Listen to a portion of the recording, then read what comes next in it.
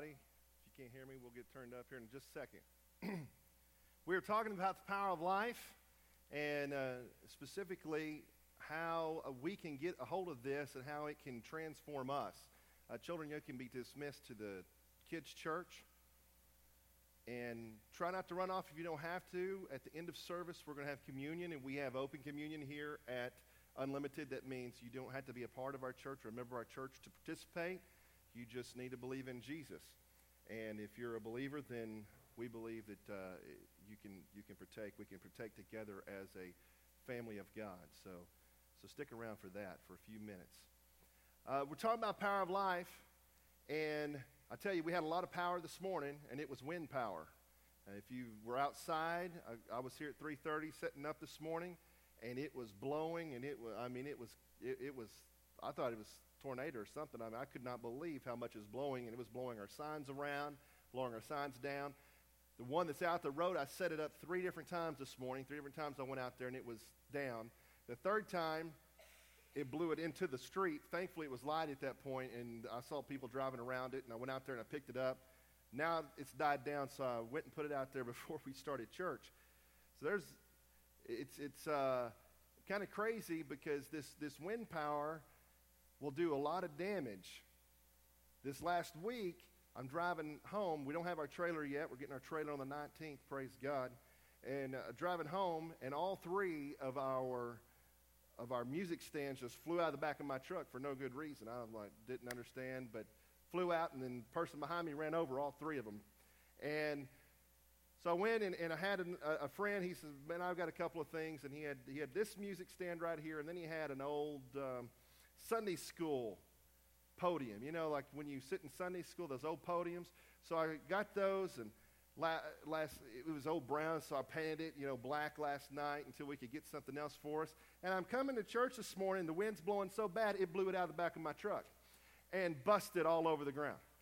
So we're down to 2 now, and we're going to make it. We're going to make it. But that is powerful. Wind power, that's very powerful. But we're talking about a power that's inside of us. Now, it's very interesting because we need to stick around. We're not going to get there today, but in a couple of weeks, we're going to talk about how this power came to the apostles, and the Bible actually references it as a rushing mighty wind. So I hope that you can be here. And as Christy said, man, come next week. Invite people that normally don't come to church because it's going to be a little bit different. Brother Rainey is a great guy, and I think that you're going to really enjoy Chaplain Rainey. And so bring people and tell them to wear their garb. Wear all their biker stuff. I'm getting Mike. Mike's going to be up here playing his guitar with his biker stuff on, right, Mike? Yes, he is. We'll make sure of that. So last week I told you we were going to talk about encounters, and we specifically wanted to talk about 2 encounters, and one encounter is Jesus. So we discussed Jesus, and we discussed the Holy Spirit's role in bringing us to Jesus.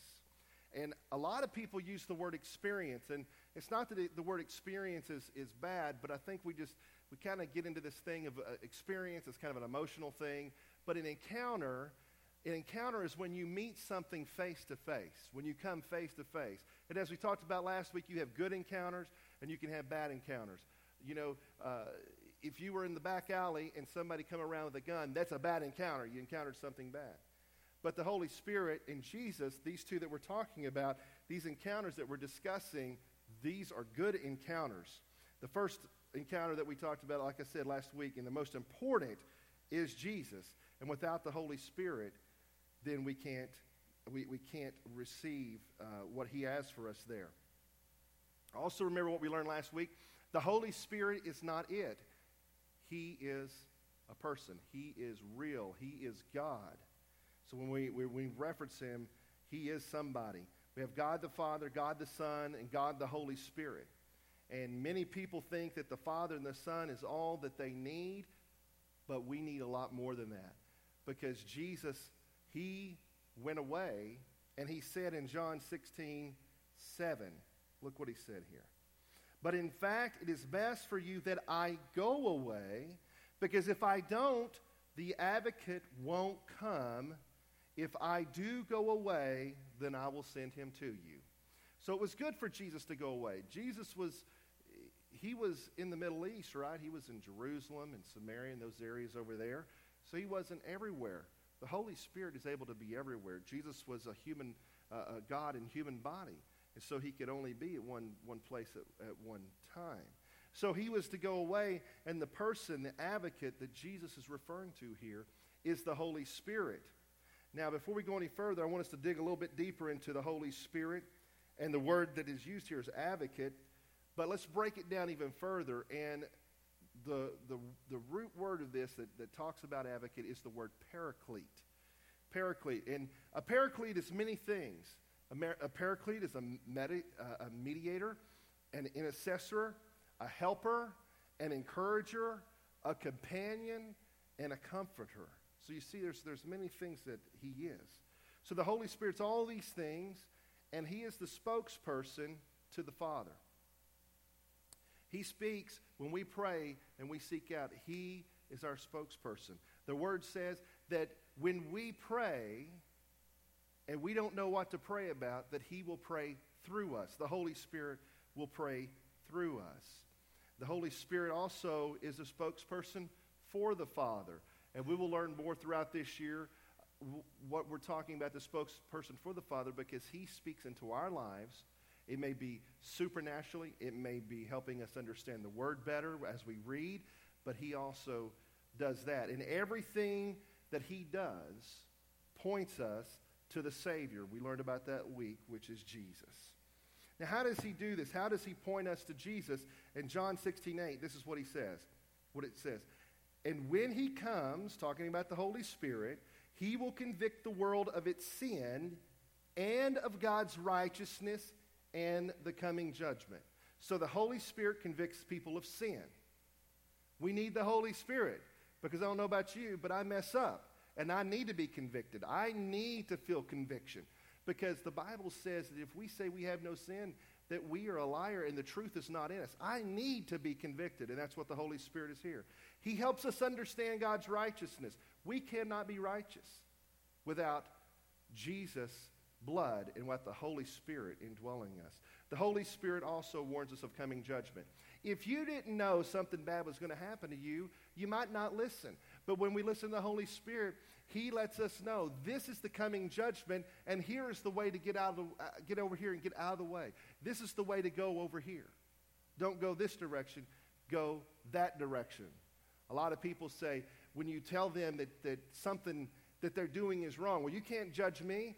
Well, you want to know something? I want to tell you that it's wrong because I don't want you to die and go to hell. I don't want you to lose your life forever. It's not that I'm judging you, I'm warning you. And the Holy Spirit does that for us. Now, many people are scared. When we reference the Holy Spirit, we have so many people that are scared of the Holy Spirit. They've heard maybe a little bit about him. They've heard his name, but they're scared really to get to know them because they're scared of what he's going to ask of them. If I really get to know him, what is he going to ask of me? I have a friend who has been seeking out the Holy Spirit. But every time my friend gets close to really receiving and being baptized in the Holy Spirit, they run, they hide, they want to get away. And the whole reason is because when they know when they let go and let the Holy Spirit come on them and really baptize them and really fill them up, that they're going to have to listen to the Holy Spirit. And they're afraid that the Holy Spirit's going to ask them to do some things that they're not doing right now and live a different way than maybe they're living right now. So a lot of people are scared of that, or they're scared of the manifestation of what he may manifest in their life. Remember the two 16-year-olds I talked to you about last week? They had heard of the Holy Spirit, but going to church, they had never been taught about the Holy Spirit. Why were they not taught? Because when they really start to understand that they live in a supernatural world, people then realize they really don't have as much control as they thought they did. When we begin to realize, you get that? When we begin to realize that this human part that we see is so minute. It's just a segment of what we really live in. We live in a supernatural world. If it isn't supernatural, then how did Jesus die, be buried for 3 days, and then be raised from the dead? That's supernatural. We live in a supernatural world. There are things going on around us.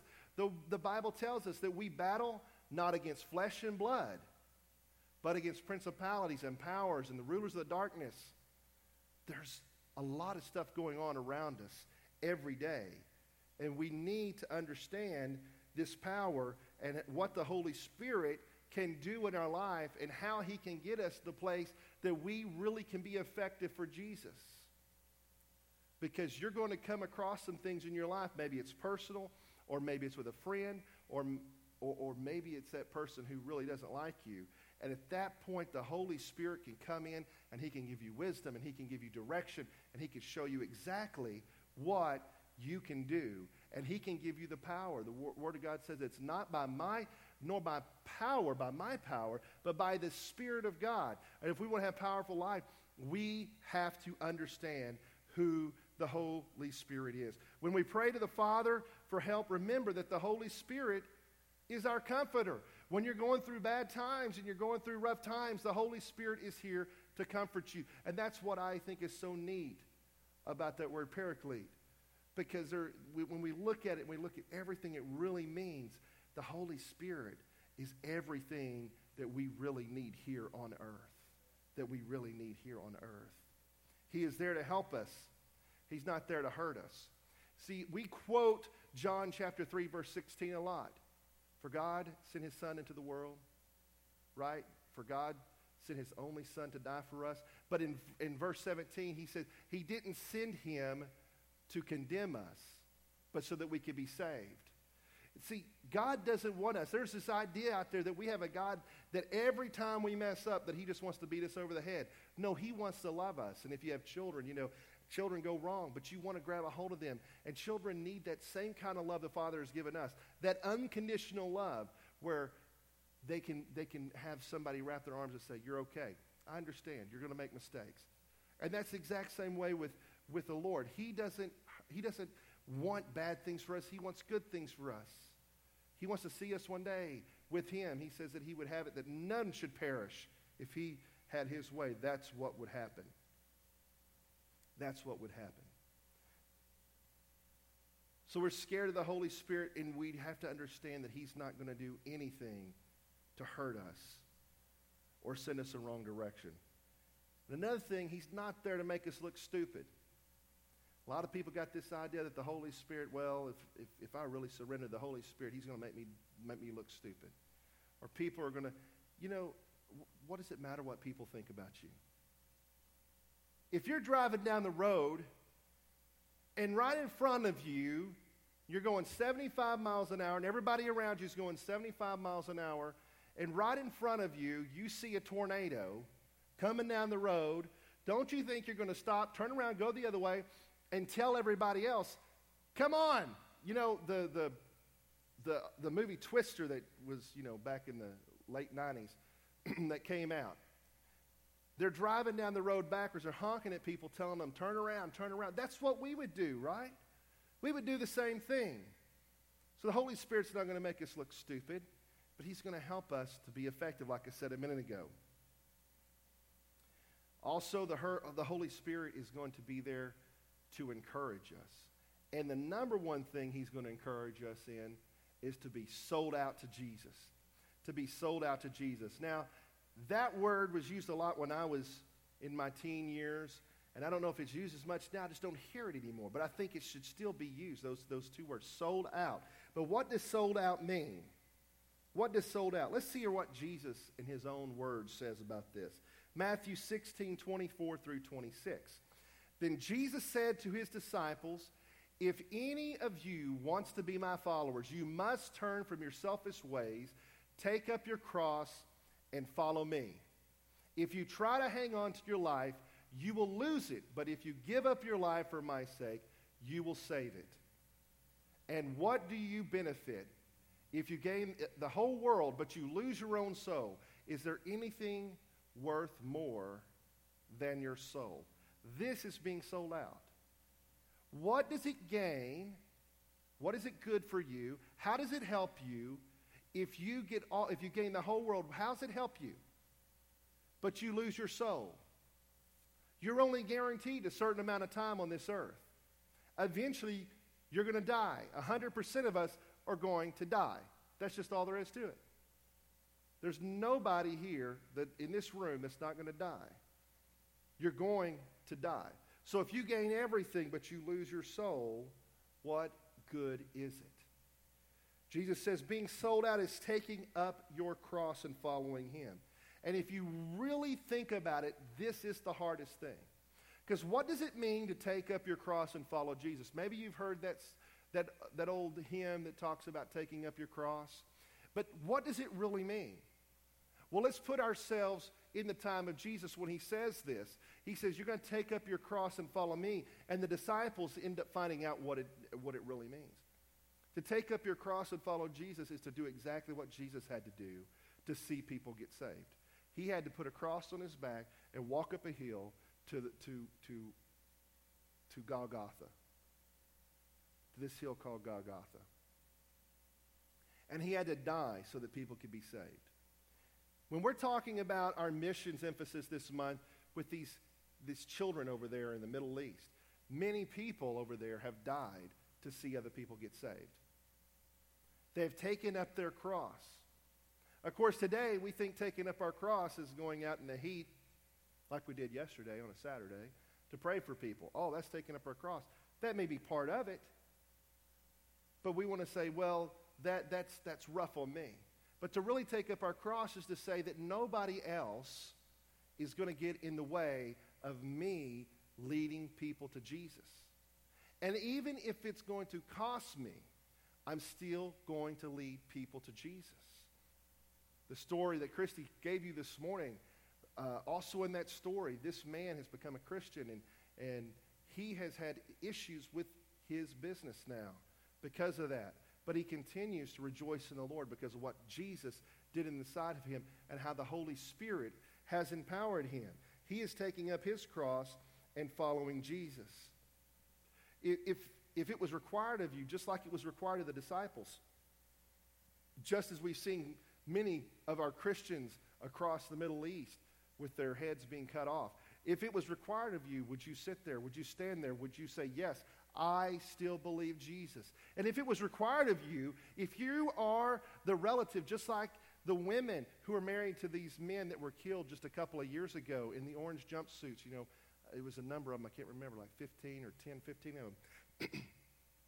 Would you, as a wife or as a relative, would you forgive them like they forgave them? See, that's taking up your cross too. Would you do that? We have to do that. That's what being sold out matters. That's what being sold out means. We cannot save people. I did say that we have to go to the point to see people get saved. That's what Jesus did. We can't save them, but we definitely can live our life in a way, and we can speak in a way, and we can talk to them in a way to lead them to Jesus. They have to make that decision, and the Holy Spirit has to work in their life. But let me tell you something. If you'll work on them, I've seen people that you wouldn't believe get saved. And we're talking about these people in the Middle East, these hardened Islamists in the Middle East that are finding Jesus and getting saved because somebody said, you know what, I'm going to pray for them and I'm going to love them. People should look at each one of us every day and say something is different about that person. Something is different. And when people see us, they should say, when they're going through a rough time, it should be the point where somebody comes to you and says, you know what, could you pray with me about this? Because they're going to see that difference in you. They're going to see something, and they're going to say, I know I don't have the answer, but there's something over here that this person has that I just think that if I talk to them, that maybe something can change. And in that moment and in that time, Jesus will give you an opportunity.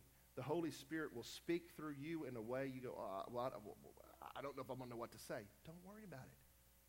He'll speak through you. He'll do things that you could never imagine. Remember Moses? Remember all the things that Moses was able to do and all the miracles he was able to perform because the Lord was speaking through him? And he says, oh, but Lord, I stammer and I don't know how to talk. And he was able to rescue the children of Israel out of Egypt because he was obedient to what the Lord has called him to do. Think about it. Many of you have been asked these questions after you surrendered your life to Jesus. Why'd you stop drinking? Or why don't you cuss anymore? Or why don't you listen to that music that you used to listen to? It used to be your favorite. Now you don't even listen to it anymore. And then it really starts standing out when they find out that you read your Bible every day, that you pray every day, that you go to church multiple times a week and hang out with church people. And all of a sudden they start realizing something has changed. Something is different. And you might not even had to say something, but they see it. They see the difference. Now, I just want to say, because you do these things, I don't want us to get in this rut that says, oh, if I do X, Y, and Z, then I'm good. Just because you do these things doesn't mean that you have surrendered your life to Jesus. Just this week, I saw a post on Facebook. And it was a post by a Christian organization that I really like, and they were just applauding and promoting this Hollywood actor who is a major actor in Hollywood and a huge star, and his faith in Christ. But I want to put faith in quotation marks because I knew this Hollywood actor. I knew some of the films he'd been in as of late that are blockbusters. I knew the language that he uses. I knew some of the scenes that he has done in there with women, and I was just very taken back. Now, I understand that a lot of times that we as individuals, we don't really check up on it, but I was a little disappointed because this was a major organization. And I'm like, why don't they check this stuff before they push it out there? So I made a comment about it. I said, listen, why are we promoting someone as a Christian? Why are we saying they are a Christian when their life on the big screen doesn't even match what you're saying their faith is? Just because they go help somebody at a hospital and they quote something out of the scriptures. Why are we doing this? And what was surprising to me was how many people jumped on top of me for saying anything about it. But this is the thing. When I saw it, I was shocked to find out that he was a Christian. I would never have believed that this guy was a Christian. Now, I don't know if he's a Christian or he's not a Christian. All I'm saying is I'm looking at his fruit, and I have questions. I have questions. So just because we do everything else, let's don't become people that check mark. Let's don't put a check mark down and say, oh, I went to church this week.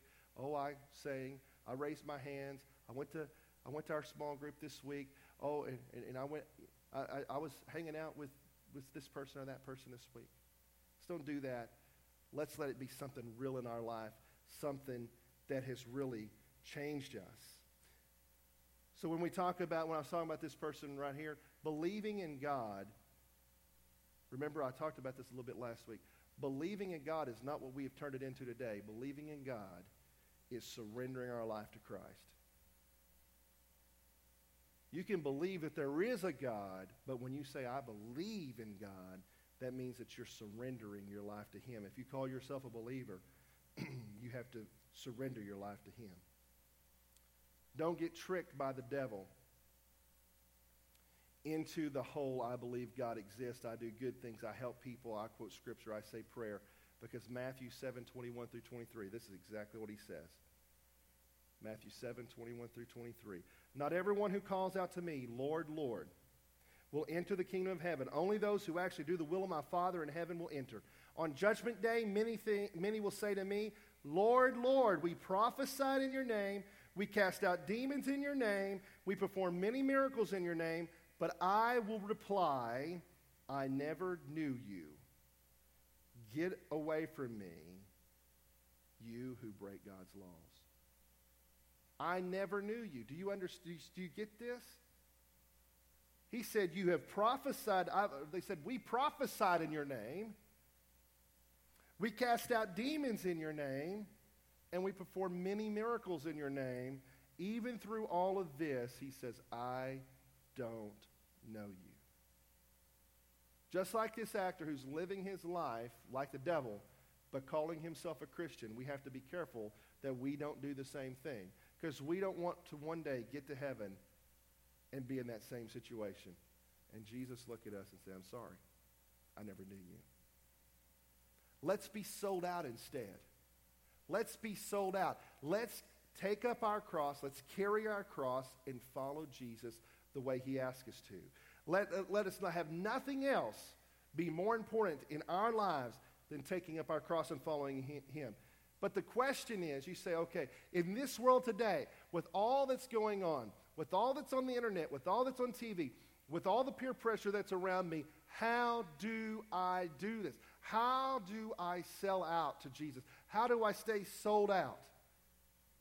In Acts 1:8, he gives us the answer. Jesus was talking to the disciples, but you will receive power when the Holy Spirit comes on you, and you will be my witnesses, telling people about me everywhere in Jerusalem, throughout Judea, in Samaria, and the ends of the earth. So what is the answer? The answer is an encounter with the Holy Spirit. The person, remember I said earlier, what is an encounter? The person-to-person encounter with the Holy Spirit. That is the only way that you can stay sold out. I truly do believe that encounter. Now, in our next message, I'm going to dig down into this. We're going to look deeper into this encounter because we just don't have enough time to really deal with it this morning. And I really want you to get a hold of this. I really want, I told you last week, this to be life-changing for our church. All these few weeks in this summer, I want us to just get so strong and so full of the Holy Spirit and so on fire for God that we are going out and adding to the church daily because we're leading people to Christ. We're leading people to Christ. If we are so sold out, this is going to happen. Don't get scared. Don't get worried. Don't get concerned. Well, it hasn't happened yet. So what? Let's let God take care of that. Let's let the Holy Spirit take care of that. And so in our next message, we're going to look at this encounter, how we have this encounter I'm talking about, because this goes deeper. 1:8 is a great verse, but we got to go deeper into what that means and what ended up happening and what Jesus was talking about, and that will help us understand how this encounter happened. And if we could go ahead and get if somebody could go get the kids and Christy and let them know we're fixing to partake of communion. And last week I asked you, and I'm still going to ask you if you'll do this over the next 3 more weeks. If you will continue to pray that God will strengthen you and speak to you and open up your heart for him.